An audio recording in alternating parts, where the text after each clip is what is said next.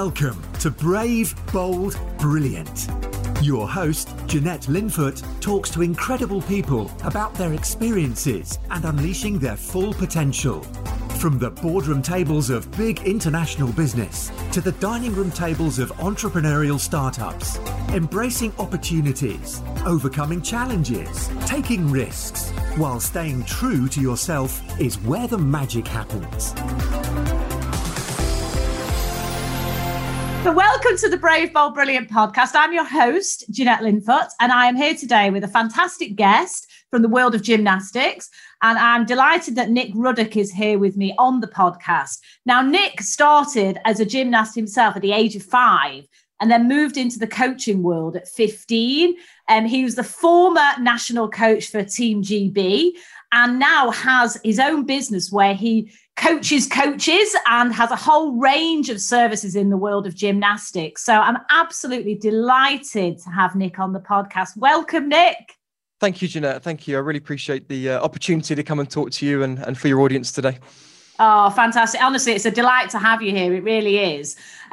So, Nick, I would like us to start, if you don't mind, the way that I start most of my podcasts, which is hearing about your journey, where life started for you and kind of where you are today. Bring us up to speed, if you don't mind. Yeah, absolutely. So as you've alluded to already, my childhood, my passion as a child was gymnastics. And so my mum took me to gymnastics classes when I was sort of 5, 6 years old. And that was the best hour or 2 hours of my week for the next kind of 10 years from there. And rather organically stepped into the world of coaching when I was 15, which is, I guess, what a lot of people do in sport. They go from being a participant and they transition over into coaching. And that's how it worked for me.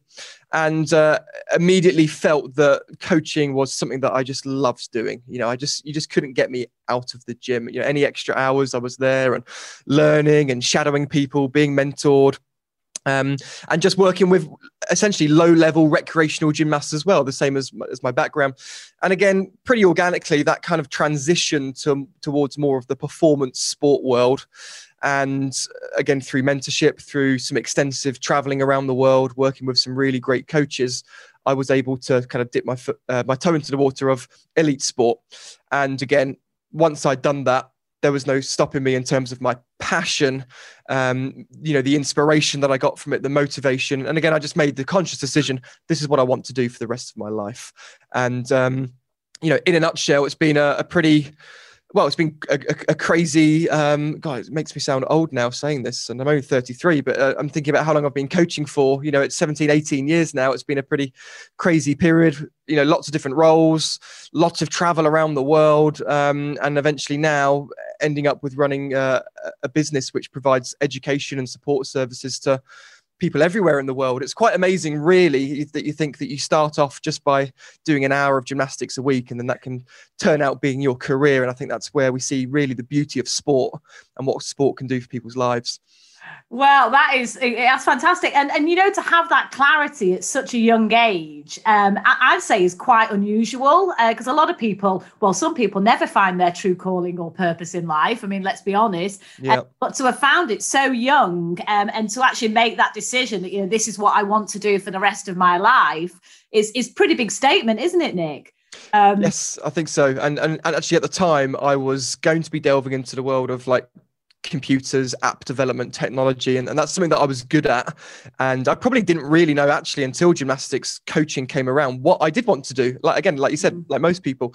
And so I was like, yeah, I think I'm going to do something to do with technology. And then when gymnastics came along, that just got parked straight away. And yes, very fortunate. And I guess there's a message there, isn't it? That I think we should always lead with passion. And for me, there was no question that gymnastics was going to be the future for me. Yeah, and I think that's a really interesting point you make, Nick, actually, because, if you genuinely love what you do, I find it brings out the best in you. And if you can merge your kind of profession with your passion, as you have done, that's a pretty special place to be, I think, in life. Yeah, I agree. And I think sometimes you've got to work out some of the finer details as you go. because, in gymnastics, in terms of jobs, okay, you can be a coach in a club.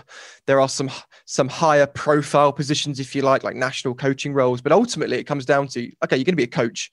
If you're going to work in gymnastics as a career, you're probably going to be a coach. And that's great for a lot of things, but it's, also carries very unsociable hours. The salaries aren't particularly high. So you've got to balance out kind of your lifestyle choices. And for some people, they'd see that as a barrier straight away. For me, it wasn't a barrier. It was just an opportunity. So certainly when I started to transition into it being a business as opposed to a job, I had to make that decision of, okay, I want to be in gymnastics. It's what I love to do. I'm not particularly convinced that the lifestyle that comes with it is going to be perfect for my long-term future. So how can I make that transition? How can I take gymnastics, which actually isn't really in that place as an industry yet, into being somewhere that I can actually create a really viable business, which creates further opportunities for me in the future? And so I think a lot of people get stuck on the barriers as opposed to just thinking one step at a time, and then you can kind of slowly make the transitions.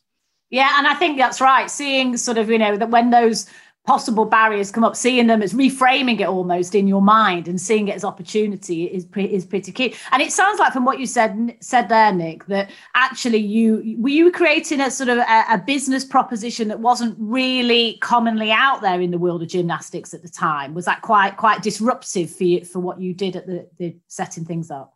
I think you're absolutely right. Disruptive is the word. And I pride myself on that. I get excited by that. It's being first to market has a lot of opportunities, as you know, a lot of benefits. So for me, I actually dipped into the world of consulting. First of all, that was my first kind of step into, being independent, if you like, not taking a salary.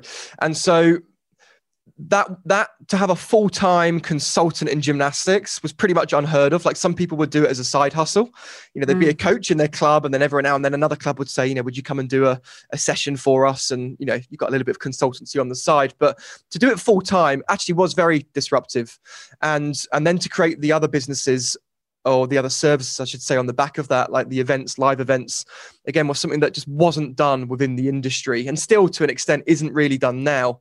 And that's been exciting for me to create almost like a new industry, a new part of the market, which we can explore. So yeah, you're absolutely right. I've certainly kind of, I'm not going to say paved the way for others. I won't put myself quite out there that much, but certainly created some opportunities and some avenues that maybe people wouldn't have considered before. Yeah, and I think it is interesting because when we first started talking about the world of gymnastics, you tend to think, okay, well, it's all about the sport, right? It's all about the performance, the results, winning medals, helping people get to that level. But actually, you're in the business world, very firmly in the business world as an entrepreneur as well with what you're doing. And I think sometimes people wouldn't always think and connect sports with business. But clearly that's something that you've done very successfully. But also, I think there's a lot of kind of, I suppose, takeaways from the world of sports that can be translated into the world of business or in life in general, actually. So it'd be interesting to get your thoughts on that, Nick, actually, and kind of what you see are the big things that happen in the sporting world that can translate into the business world, and to help people who are maybe listening with that. Yeah. I think you're absolutely right. And there's a lot of literature on this. I've taken a lot of inspiration from it myself, but there are so many similarities between those two worlds because ultimately they're both the worlds of performance. So no one really runs a business, without wanting it to really thrive. And there's not many people that are coaching in the world of performance gymnastics that don't want their athletes to thrive as well. And I think there's some real commonalities between the two. Coming down to preparation. Like, you would never send an athlete to a competition without being really, really prepared. You've got to have a plan, you've got to have a strategy in place, and you've got to be really reflective about the results that you're getting and whether that strategy is serving you or sabotaging you. Goal setting, which is obviously at the heart of strategy. Again, with your athletes, they need to be inspired, they need to be motivated. And a part of that is going to be down to, are there kind of goals set for them to work towards? And again, I'd say it's exactly the same thing in business as well. And a combination, the goals and the strategy really create that purposefulness in your everyday activity. So as a gymnastics coach, if I'm working towards a big competition, so I was in the gym yesterday with a very high level athlete for Team GB, and she is training very deliberately towards next year's Olympic Games. Now, there is so much intention behind everything that she's doing, she can't waste a day. Everything that she does in the gym has an objective behind it. There is a standard that she needs to perform to. And I think all of these things we can take in business as well, so that we're not wasting time, we're not wasting resources, and we're not just being busy, but we're being productive. And I'm sure you've seen that as well from the work that you do. There's a real difference between being busy, we can all do that, and actually being productive, making the business move forwards, or in my world as well, making your athlete, get better day by day. Yeah, God, there's so much in there. And I think another area which I think often comes up, Nick, is incremental gains. And, which it's the small things often that really make the big difference at the end of the day, isn't it? So I guess that's very much, in your world as well of gymnastics. Absolutely. Yeah. It's certainly obviously at the top level with the performance athletes, those 1% and 0.5% are incredibly important when compounded over time. So a whole year with a 1% gain is significant when that athlete raises their arm for the judges in the competition floor. And that's probably one of the biggest difference, of course, that we see between higher performing environments and lower performing environments. So I consult internationally, but also at very domestic club level, your local clubs, recreational level. And when you walk into a less established environment, let's call it a lower performing environment, you're not looking at the marginal gains. You've got these significant opportunities that are in front of you that you can make huge leaps with 20, 30% gains, from the obvious stuff. But yeah, when you've kind of, you've ironed all those out, what you're left with is going to be a collective or a series of much smaller gains. And I think an important thing there, a note, is about prioritization. It's understanding which ones will help you move the needle and which ones maybe aren't quite as important. Because let's be honest, there's always opportunities in business and in sport. And in business, it could be, well, what social media platform am I going to try and leverage the most? Am I going to do a podcast, or is it going to be a series of webinars? Do I run an event, or, should I run some some online courses instead? There's always opportunities, but you've got to really look at it from a strategic perspective and say, well, where's my time best spent, and where am I going to get the best return on investment? And ultimately, in sport and business, our biggest commodity is time, right? Yeah. So we've got to get the most out of that. Yeah, wow, there's so much in there. And it was funny because when we were talking before we started the podcast, you threw in, very, very flippantly, I may say, we had to reschedule this because you were working with some Olympians yesterday. I mean, how such a throwaway comment. I was like, well, okay, yeah, that's pretty impressive.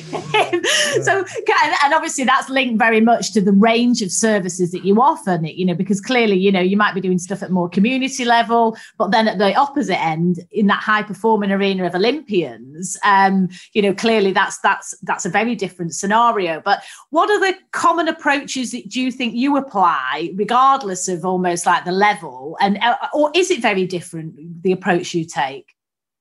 I mean, there's obviously going to be big differences in the approach to the technical side of coaching with the higher level athletes and the lower level ones. But ultimately, you're just dealing with people. It doesn't matter if you're an Olympian training 30 hours a week, or whether you're a 9-year-old gymnast just doing 1 hour a week. I mean, ultimately, we've all got those same drives and those same needs, the need to be valued, the need to feel like we're contributing, to feel like we're growing. These are just human qualities. It doesn't matter what level you are, they are all incredibly important. And so I try now, and this is something that I've had to learn to do as I've gained more life experience, not even coaching experience, is really think about people first. And understanding human behavior. What does motivation mean? How does it change for different people? How can you make people feel good?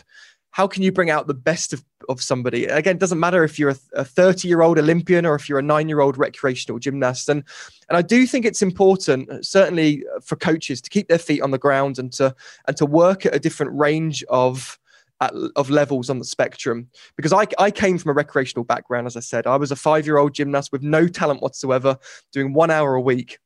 As much as I wanted to be a great gymnast, it was never going to happen. But that has led me to being a national coach for Great Britain, a consultant to 20 countries. I've now got a business that employs people. And, you just never know when I'm coaching and I'm working with a really low level athlete, you don't know who that person could become and what role sport will play for them in the future. And I think that's a really important thing, because certainly in the elite world, you can kind of get a bit carried away with just the performance side of it. And forget, it's not just about results. There's more to this than just results. Yeah, that is such a great point you make, because whatever we do in life, you are dealing with people, relationships, and it's not just around I guess the destination, the end point. It's the journey along the way as well that has equally, if not more, meaning and impact for some people, I guess, as well. It's a great perspective to think about. And Nick, some of the things, just to pick up on a couple of points that you've mentioned here, you talked about kind of mindset really, and motivation, and getting the best out of people, which is such a critical area in life, isn't it? I talk a lot about mindset, and I work directly with my one-to-one mentee clients a lot on mindset. So in the world of sport that you're in, how big a role does that play between the physical capability to succeed and win medals versus the sort of mental side of things?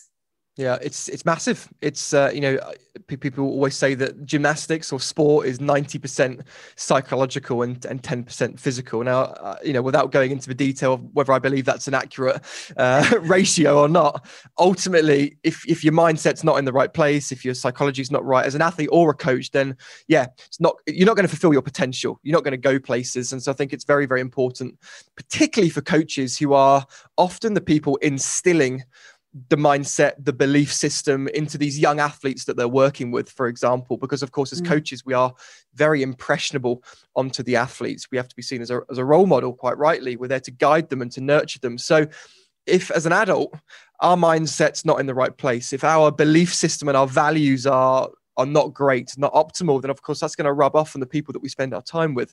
And if that's a 9-year-old girl, they're going to be heavily influenced by that as well. And that could change their whole life, right? In terms of their self-esteem, self-confidence, self-belief. So it's very important for coaches in particular, and anyone in life who's impacting others. And let's be honest, that is everybody, to really think about their mindset. I do think that's incredibly important. Yes. And sport is a great vessel for teaching people how to cope with the inevitable adversity that you're going to face through sport and beyond, failure, etc.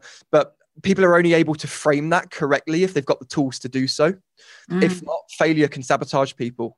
And again, that's where a good coach comes into play, because a bad coach might instill this belief into a young athlete that failure is unacceptable, and it means that you're worthless. And a great coach is going to help you to leverage adversity and failure correctly. Honestly, that leads in absolutely perfectly, because this podcast is called Brave, Bold, Brilliant, right? And very often, having the courage to actually throw yourself into whatever it is, it does take bravery and a certain mindset and approach. So this idea of failure, I often think that as society we almost set ourselves up for failure because of our approach to the word. It's almost like seen as is such a negative way, whereas actually it's all learning, isn't it? And absolutely progress. You can't have. There's light and shade in everything. You can't have the success without the failures along the way. And I think that's such an important point that you make. So when you're working with people in this particular area, Nick, in the concept of failure and of dealing with loss, or maybe not winning the medal or getting the times that you're looking for, whatever it might be, how do you approach it? What's the sort of advice that you instill in people, and how you create that right mindset in the context of failure? Yeah, so I think the first thing is to manage expectations and to help the athlete, in this case, to understand that failure is not only acceptable, it's expected.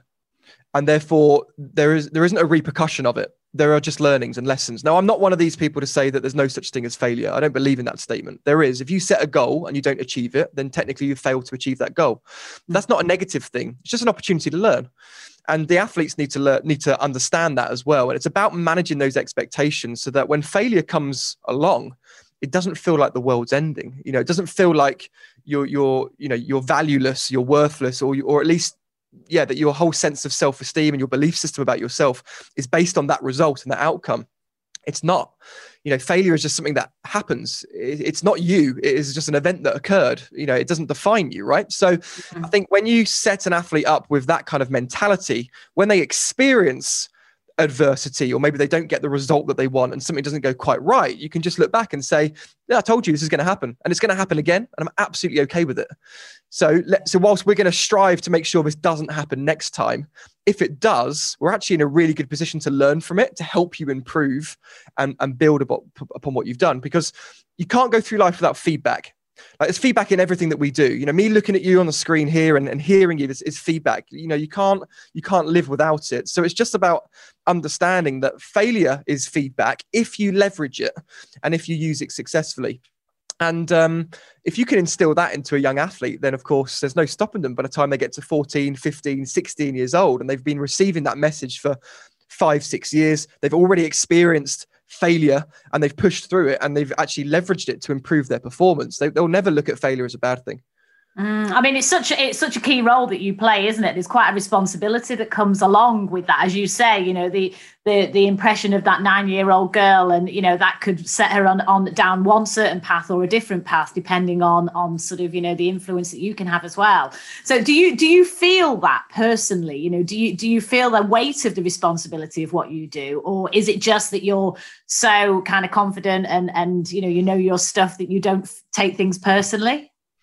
No, I think it's definitely conscious. It has to be conscious. And I think if coaches are not consciously thinking about the role that they play, then you can get into hot water and start to lead with behaviors that wouldn't be good. And I think the more front of mind you keep it, the better. So again, you know, just in an environment yesterday, even with working with an athlete who has already competed at multiple Olympics, still front of mind. What's the message I need to be sending here? How do I deal with this situation? How do I not want to come across? What does the athlete need from me? You know, you've got to keep these things front of mind, because that helps you to improve performance. And I think that irrespective of how confident I might be with that approach, ultimately, confidence can lead to complacency. And when you become complacent, you start to miss things. And that's never, and there's almost like an arrogance in that, I believe, that you've got to stay at the sharp end of thinking about how can I be better now? And if I just let it all become completely unconscious and just lead with confidence, and I think my performance as a coach would probably not improve, but go the other way. Yeah, I mean, it's fascinating. And, you know, and for you, Nick, I mean, you've obviously spent so much of your life helping other people, right? And you've got a lot of, you know, when you said you were 33, I was gutted, actually. I thought, bloody hell. It's making me feel really old. But no, I mean, you've got a very wise head on your shoulders, may I say, you know, which has clearly come from all of the, you know, effort and focus you've put into this. But if you think about your kind of own personal situation, you know, with your family and kind of how life started for you and where you were brought up, what parts of that have helped or hindered you in what you do now, do you think?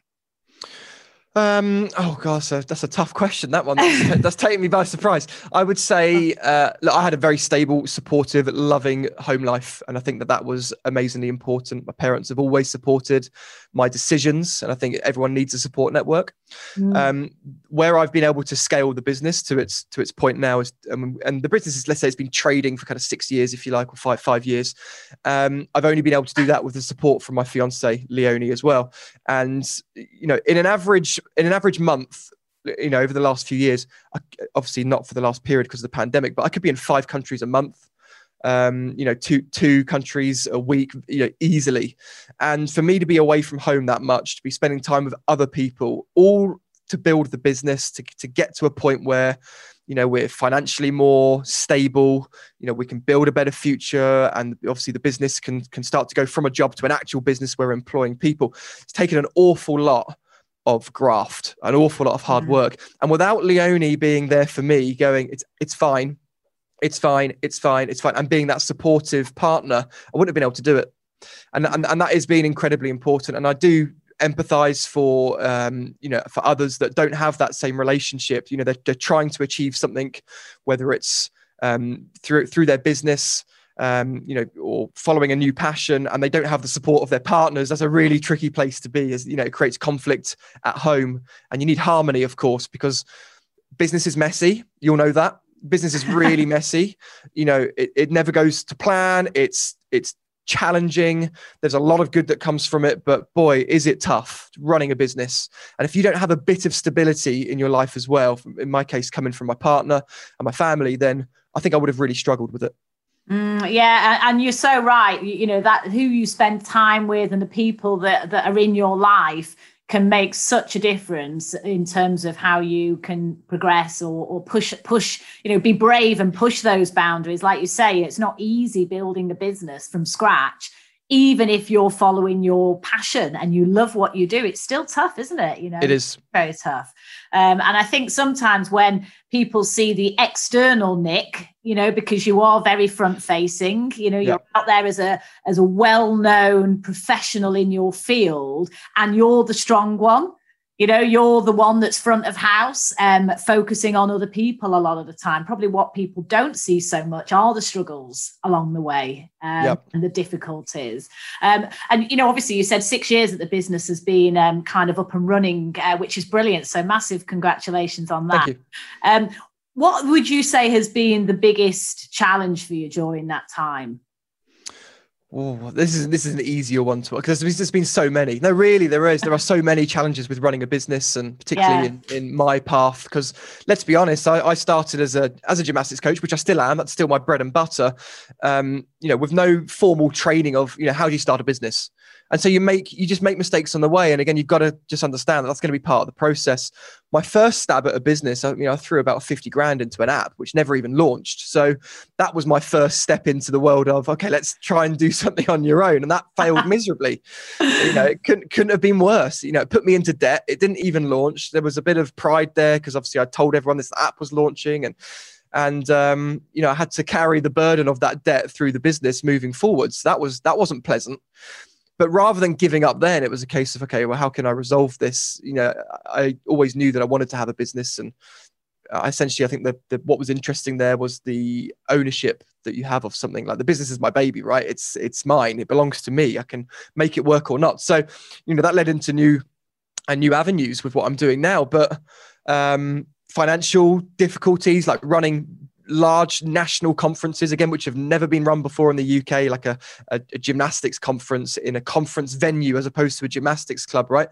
Now, hugely successful in terms of the participation, the profile, I guess, that came from that event, and all the positive PR. And one of my most important things is impact and contribution. It ticked all of those boxes, but it certainly didn't tick the financial box. It put us even more into debt. So there's these challenges on the way that you kind of learn through experience and putting those events on, understanding how they haven't worked, replanning and re-strategizing the next time around, And so I think a lot of the challenges on the way have been financial. I think the ongoing one is that my industry is a non-sexy one, really, is education.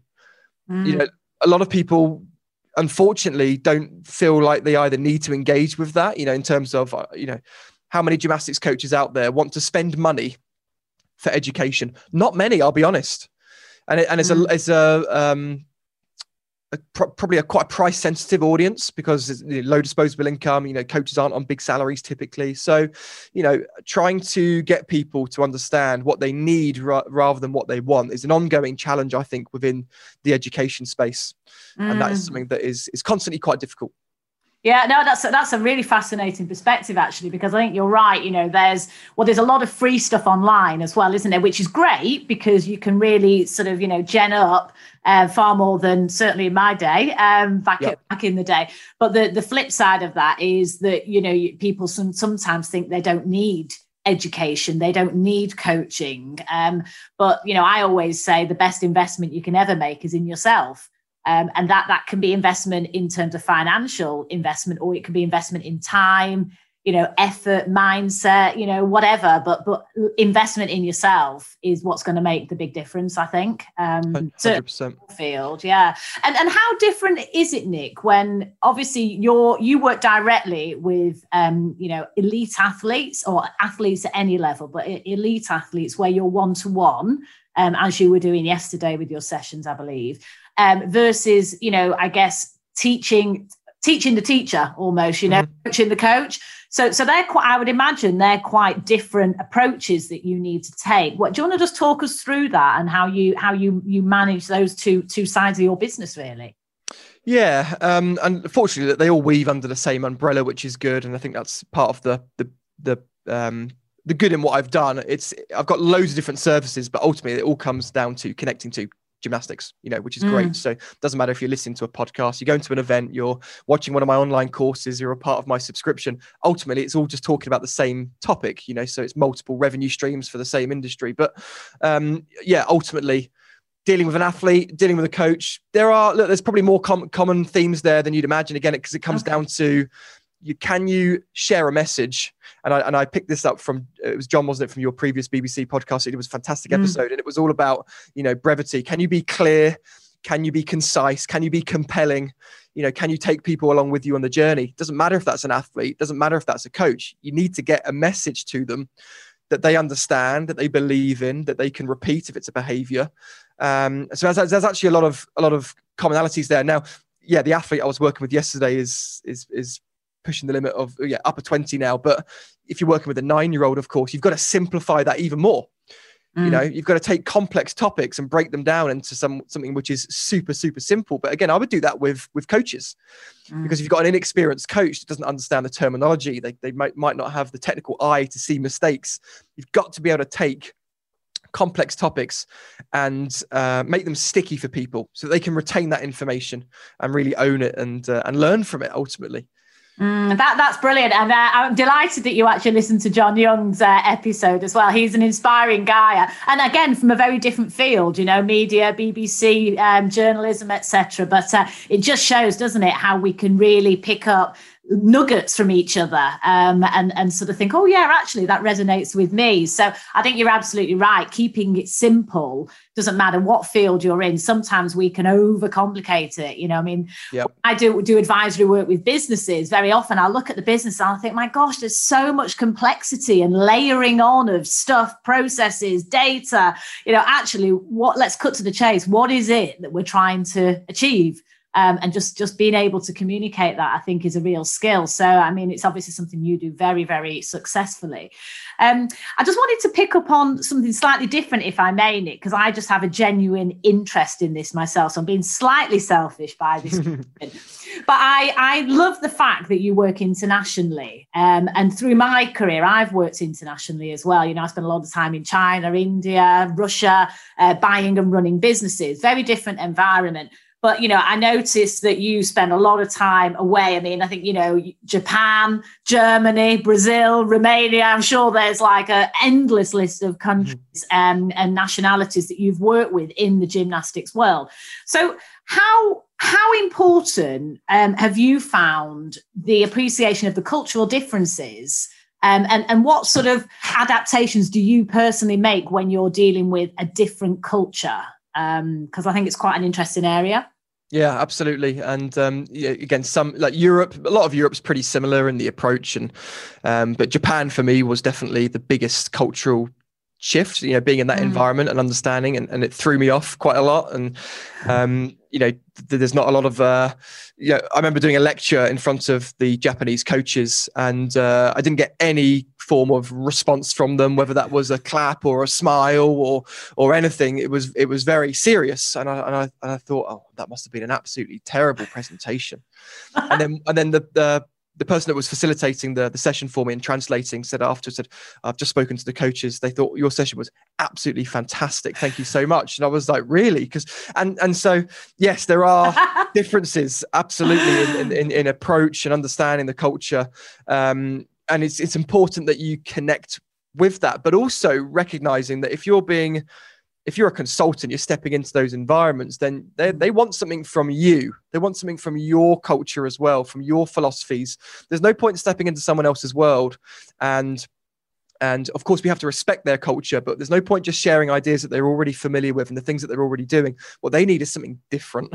And so it's getting that balance right between, okay, what value can I add here? And how can I be super respectful, but also learn from the environment that I've seen? And again, Japan, what an amazing learning opportunity for me to rub shoulders with some of the world's best athletes and coaches from an entirely different culture with an entirely different approach. And so I think it's about striking a balance. And I don't know if you've ever found this, Nick, but certainly when I've worked in different environments like that, even coming back to a sort of a more Western European approach, I've picked up more nuances around reading people in a different way and being able to be even more sensitive, even within, the British culture, shall we say, or more of the normal environment you're used to, just because you look at things from a slightly different perspective, having been in those parts of the world. Yeah, absolutely. And it's those little things that you pick up on, probably quite unconsciously as well, really, which is fascinating. And again, some environments I've been into and I've had to leave them. I've got in and the values and the philosophies of that environment have been so far removed from mine as an organization, as an individual, that I've had to say, I'm really sorry, but I'm gonna have to go. So it's also knowing that you've got to stay true to what your values are as well. Don't try and be all things to all people. And so there's some pretty serious things there we've got to consider. Yeah, there's another great nugget there from you, actually, in terms of having the confidence to say no and to say, actually, this isn't right for me. I don't think it's right for you either, but it's definitely not right for me. So I am going to walk away. Yeah. How have you managed? Is that something that you've got better with over the years, Nick? Or is it just something that's always sort of been kind of in you to be able to deal with that, saying no? It's definitely something I've had to learn. And I think, when you start a business, you want to help everybody, you want to satisfy everyone, you want to be everyone's hero. And you're trying to get the business off the ground, right? So you take on every job and everything, and that's fine. But eventually that pressure kind of comes off and you think, I can be a bit more selective now. And I am selective. I interview a lot of my clients before I would take them on. I say no to most of them, I'll be honest with you, because if it's not right for me, it's not right for them.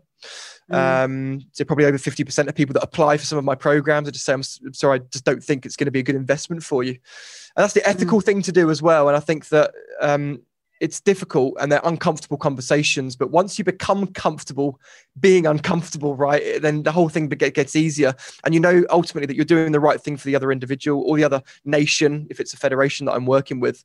But yeah, I do say no quite a lot now. And I think, again, it comes down to protecting my time and valuing my time, and that I can't, if I try and spread myself too thin and satisfy everyone, I'll end up doing a really substandard job with everybody. So actually, if I can just kind of narrow it down, the amount of people I'm working with or the amount of other sort of opportunities, such as this podcast, for example, if someone wants time in my diary or they ask me to do something, I've really got to consider, is that the right thing for me? Am I able to give that 100% attention? Is my diary so full that I'm going to end up doing a really bad job at it, And so, I actually find it quite easy now, but it certainly wasn't the case before. Well, I feel very honoured and privileged that I made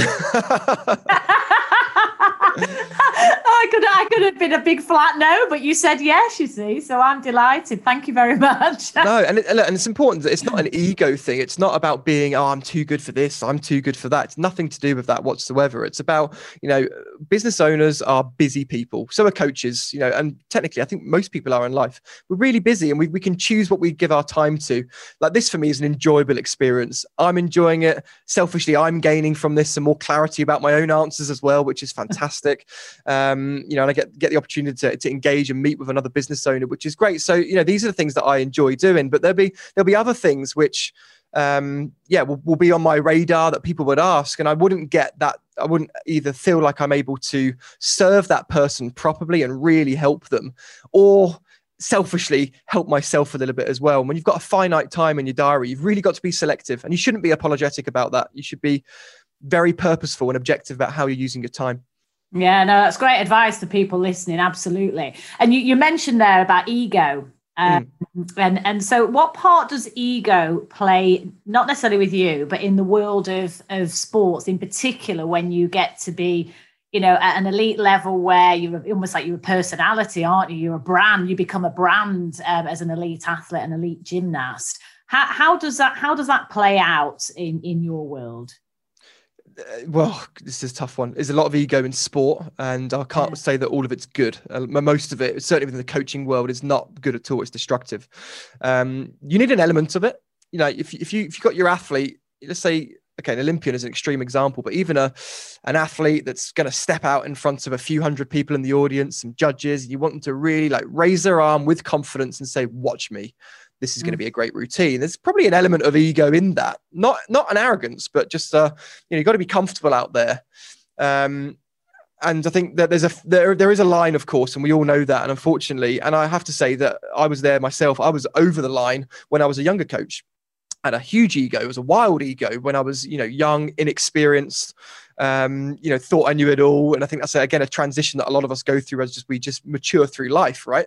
And so it's just a case of being as self-aware as possible, like understanding your ego. When does it start to scream? When does it need suppressing? When do you need to actually inflate it a bit and go, come on, like you can do this, be awesome right now, be unapologetically awesome. And so I think it's all about self-awareness. And again, it doesn't matter if you're in sport or business, or any other industry, we need to be as self-aware as possible because, emotional intelligence, which is a really hot topic at the moment, is going to cover that, right? It's how self-aware are you? How well do you know, or how do you know about your actions and behaviors, how they impact other people? How are the people around you feeling right now? That level of empathy. And I think ego comes into that umbrella really of emotional intelligence. So self-awareness, very, very important. Not something that I've always had, something that I think we should all continue to strive to improve. And it's a journey that actually I'm finding really enjoyable, learning more about myself and improving myself. Yeah, that's great. And you're right. Sometimes it involves holding a mirror up to ourselves and really taking a good, honest look and not kidding ourselves, because the easiest person to kid is sometimes yourself, isn't it? And I think you're right. There's a role for ego that's got a positive side, but it's also got a negative side. It's often linked to confidence as well, right? And the external display of confidence, which can turn to arrogance, as you described earlier. But I guess one aspect that I'm quite interested in, more from a gender perspective, really, because obviously you work with male and female athletes and male and female coaches, presumably. Do you see any sort of differences in on the gender side of sort of the sport at all? Actually, I only work with female athletes. But I apologise. That's fine, but we do spend a lot of time, obviously, in different environments where there are, male and female athletes working at the same time. There are some subtle differences, I'd say, as a general rule. This is very general, of course. There's no science behind this, to my knowledge anyway. I don't want to misshare information here. But yeah, you tend to find that the male athletes are much, much more likely just to give something a go. They're not so worried about, how it's going to turn out. But then I also think, is there a part of conditioning in that the approach to coaching male and female athletes is slightly different, and therefore we kind of condition that way of thinking. And so I don't actually necessarily think it's a gender thing. I think it's more of a learned behavior kind of thing. Interesting. Yeah. And just coming back to what you were saying before about ego and about holding up a mirror, because I think that is probably a really important lesson that I can share for people as well, is that being reflective is uncomfortable, particularly if you're, like you said, you're holding up that mirror and you don't like what you see. But you can either continue to demonstrate behaviors for your whole life that you don't like, or that aren't representing you in a good light, or helping you move forwards, or you can hold up that mirror, be uncomfortable, address the situation, and actually leverage those lessons as well. And I think that for me, again, this journey of self-awareness, there's been multiple times, and I'm sure there'll be multiple times in the future, where I've really had to hold that mirror up and say, you were wrong, your behavior is not right, you're not coming across right. And you've got to have, again, the awareness, the humility, and the vulnerability to go, okay, I'm going to reflect on it. I'm going to learn from it. I'm going to leverage it. And it's going to help me to move forwards. Because ultimately, look, we're all human, right? We've got to be a bit compassionate and say, we're going to make mistakes. We're going to screw up an awful lot. Could be the way that you treat someone. It could be a bad decision that costs you a lot of money. It could be, jobs that you turn down. It's all sorts of different things, behaviors, relationship management, and ultimately being compassionate. And it's going to happen. It's going to happen again and again and again. And although I consider myself to be very self-aware now, I'm going to make a huge mistake in the future that I'm going to really regret again. But there's no point kind of burying your head in the sand, right? You've got to address it. And I think a lot of people struggle with that notion of actually being vulnerable and having that sense of humility. And they shouldn't. We're all human. We're all running the same race. We're making the same mistakes.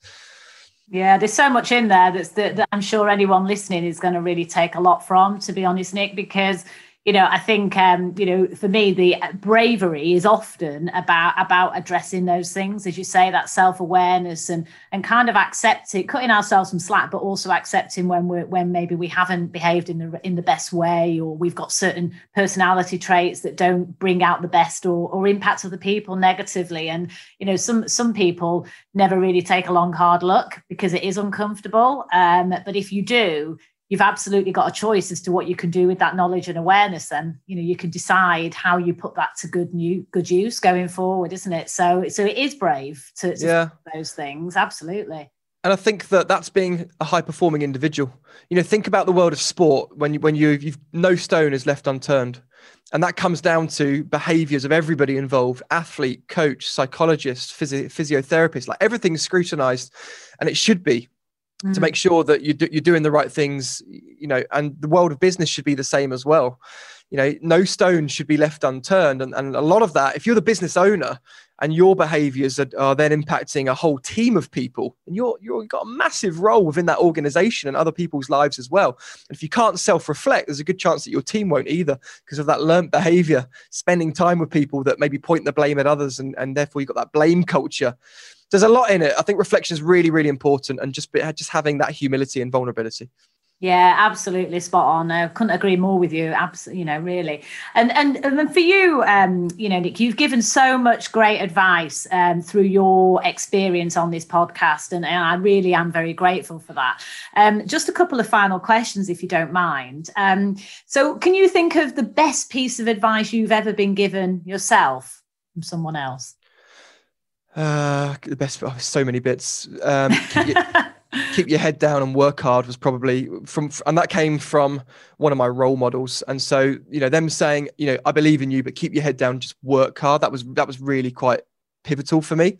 Because ultimately I don't actually think that any of this is particularly difficult, the tasks that we're doing, but it's just, there's so much of it to do. There's so many tasks to do. Work ethic is incredibly important. I don't think there's much complexity, even in gymnastics. It's you'd look at it and go, wow, that's a complex sport. It is, but actually everything's easy to learn. None of it's difficult to learn, but there's just so many things to learn. And so work ethic and really just working. I think that's been important for me. That's probably one of the best bits of advice. Yeah, well, you sound like you are definitely working incredibly hard and working smart, which is equally important, right? And can you think of any bad advice you've ever been given?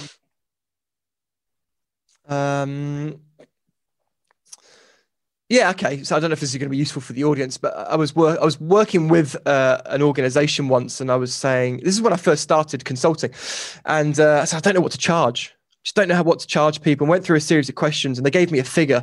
My gut feeling was just like, no, that's not right. It was way too much for the audience. That I knew the market and they didn't, and they convinced me, although my feeling in my gut said it's not right. They said, no, you've got to do this. And I did it, and it nearly cost me the relationship with this potential client. And I should have followed my instincts. Because I knew that in this case, I knew that market. I knew the market better than this external organization. And then the lesson I took from that is twofold. One, nothing is more important than the relationship that you have with a potential client. That's number one. Number two, it's to trust your instincts. And I think that, whilst we might not know all things, and we can obviously learn a lot from other people, there is that gut feeling sometimes, that's not right. Like, that doesn't sit well with me. And now, if something doesn't sit right, I either park it or I'll then look for a second opinion, just to make sure. And I think that's probably, hopefully, maybe a lesson that people can take away as well. Follow your instincts. Well, I think that's massively valuable for anyone listening. So your original statement of I'm not useful, I completely disagree with, and it's incredibly useful. So thank you for that. Good.